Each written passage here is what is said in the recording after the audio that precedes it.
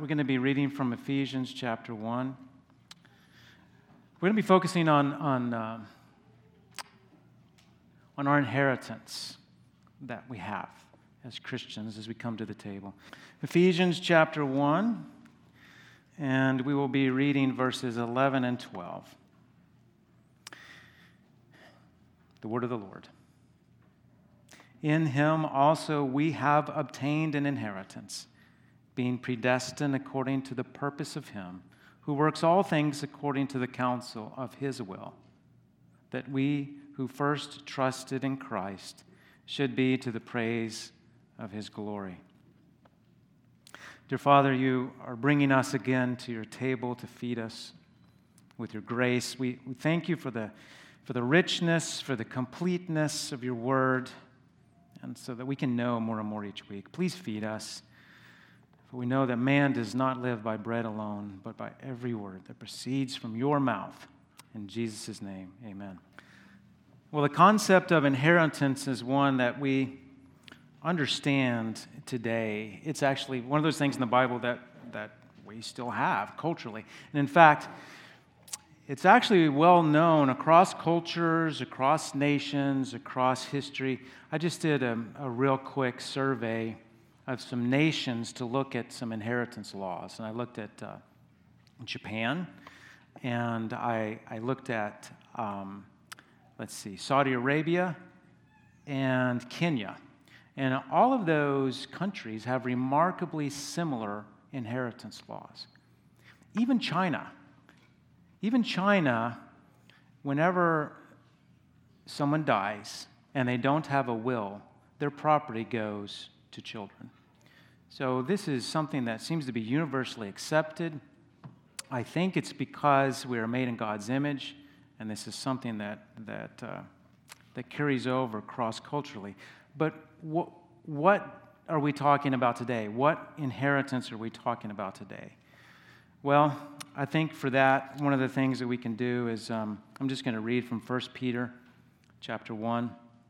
I'm going to read verses 3 and 4. You can turn there if you want. I'm just going to read it. Blessed be the God and Father of our Lord Jesus Christ, who according to his abundant mercy has begotten us again to a living hope through the resurrection of Jesus Christ from the dead, to an inheritance incorruptible and undefiled that does not fade away, reserved in heaven for you.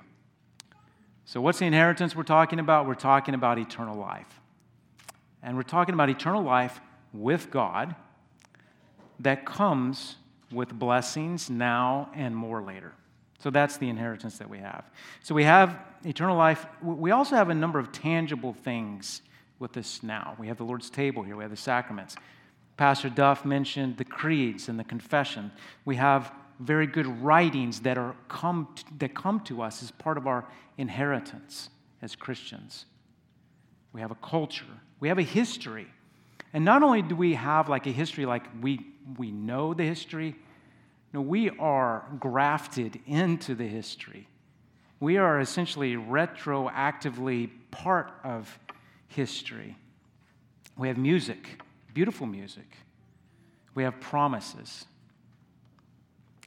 There's a lot of things that go with our inheritance in the Lord. So, again, the inheritance is eternal life with God that has blessings now and more to come later. But let's learn a little bit more about our inheritance from Ephesians. Let's go back to verse 11. In him also we have obtained an inheritance, being predestined according to the purpose of him who works all things according to the counsel of his will. There's a wee little word in here that we should focus on. A wee little word. Wee little word is we. In him also we have obtained an inheritance. It's an inheritance that we share. You know, inheritances in an earthly sense that are shared, the more sharing there is, the more the inheritance goes down, right? More numbers of people, we have to split the inheritance, but not so with the Lord. The Lord is infinitely rich, and so as people are brought into this shared inheritance, We all have this inheritance. And the inheritance is the same no matter the person. So this is the Apostle Paul writing, and he says, we, as an apostle, and he's talking to all believers. We have an inheritance. Now, that's not to say that there's not rewards in heaven, crowns in heaven, hierarchical, status in heaven, but this glory and glorious inheritance is something that we all have in common. Rich and poor, male and female. Now, this doesn't mean that it's for everybody. And we know this from Ephesians chapter 5. Ephesians 5:5 says this, "For this you know, that no fornicator, unclean person, nor covetous man who is an idolater has any inheritance in the kingdom of Christ and God." So those who have unrepentant sin, continuing in sin, that's not for whom the inheritance is reserved. The inheritance is reserved for those people who truly are in the Lord. That's the we. But it's the same inheritance. It's the same inheritance that we all share, that your great-grandmother had, and that your great-grandson will have. Also, look at what it says here, that we have obtained it. In him also we have obtained an inheritance. So it's been dispensed to us now.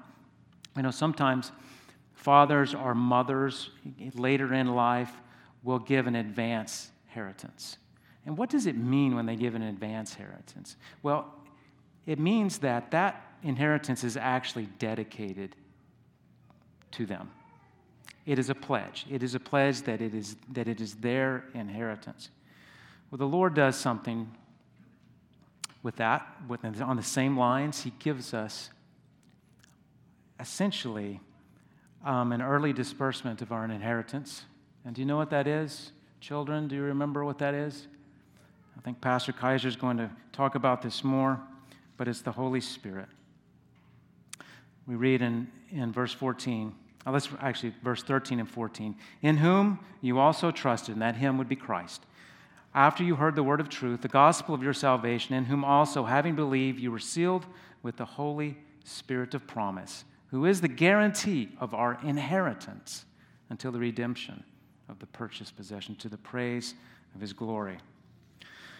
Well, it's great that we've obtained it, but how good is it? How resilient is it?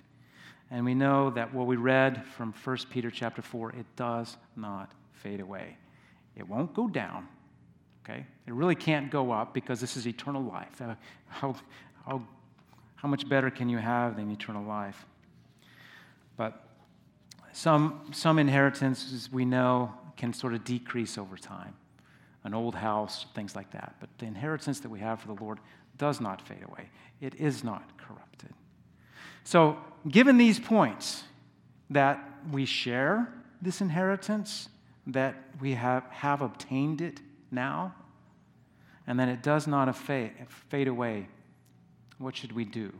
How should we live? What is our reasonable service? Some of you all may have heard the story about a carpenter who was a house builder, and he was about to retire. So he's decided that this is it. He's going to hang up his hat. And he goes to his boss, who's also his friend, and also the business owner of this construction company, and he says, "I think I'm done. I'd like to retire." And the owner says, "Okay, but can you do one thing? Can you build one more house?" And the man says, "Okay," reluctantly. And he goes and he builds the house. Now, he does it, but he does kind of a shoddy job at it, and just sort of gets through it, gets it done, brings the keys to the owner, hands the keys to the owner, and the owner takes the keys and hands them back and says, "Congratulations, that's your house. I wanted to give you this gift as a retirement gift." So of course, he probably would have done things differently.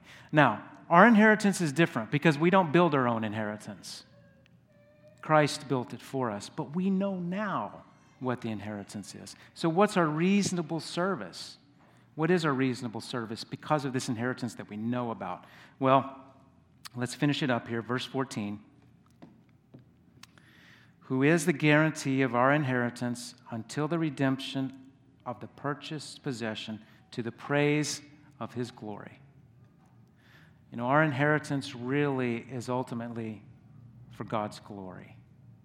And that's a good thing. You know, when John the Baptist said of Jesus, I must decrease and he must increase, I'm sure he wasn't depressed about that. It was a glorious thing. It is a glorious thing that we glory in the Lord. And so God, in His grace, gives us an inheritance that is eternal life with Him, that has blessings now and more to come later. Mansions in heaven. It's a glorious inheritance that we share.